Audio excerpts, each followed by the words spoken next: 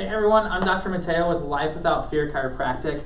If you're new to our page, welcome. If you're one of our awesome practice members, welcome back.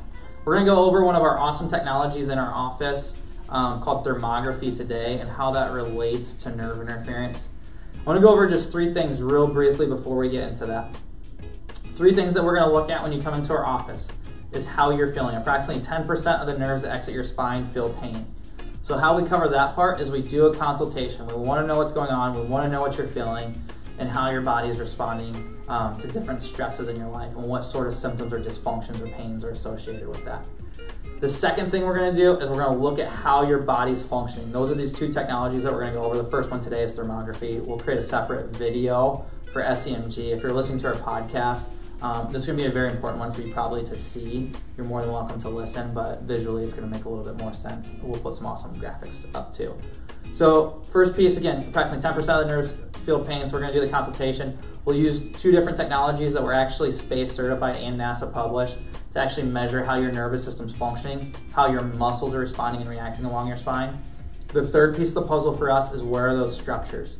Where are they in space? How long has the structural problem been there? If we can get those structures in the right position, that's going to allow you to function at your best. When you're functioning at your best, that's going to allow you to feel at your best. That's when optimal health is achieved.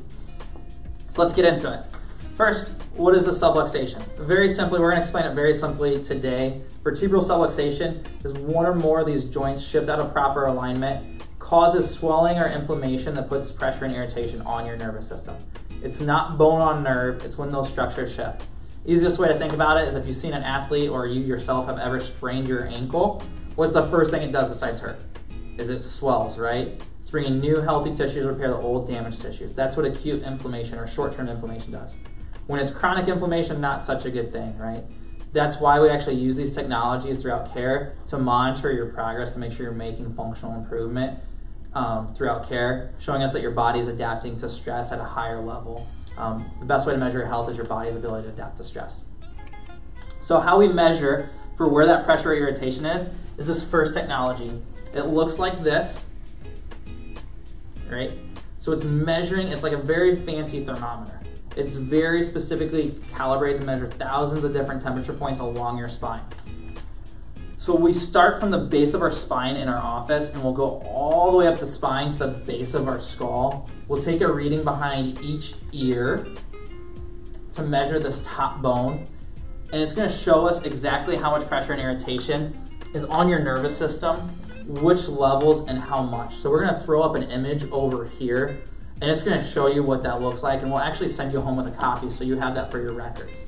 So you'll see different colors. The colors that you can see are going to be white, green, blue, and red.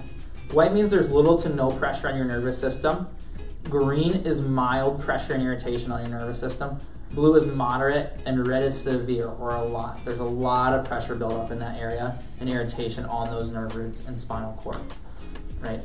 So that technology helps us to pinpoint where the functional problems are. It's super important to have something objective, right? We can measure how you feel. That's the consultation, that's the paperwork, your health history. So we have that part of the puzzle, right? Now we need to get people evaluated. You don't call your mechanic and say, hey, I have a car problem. How much is it going to cost to fix it? Or what's it going to take to fix it, right? They're going to tell you, I have no idea until I take a look at it, right? It's the same thing for your health and your body. You want someone to take a look, measure all the pieces of the puzzle so they have a complete picture, so they can come up with specific recommendations to not only correct the problem, but make sure that that problem never comes back ever again. So this is just one of the pieces of technology that we use to ensure that we make very specific chiropractic adjustments, that we monitor functional improvement over time, and your body's ability to adapt to stresses, to make sure we're not only getting you better, but your body's healing better and faster over time.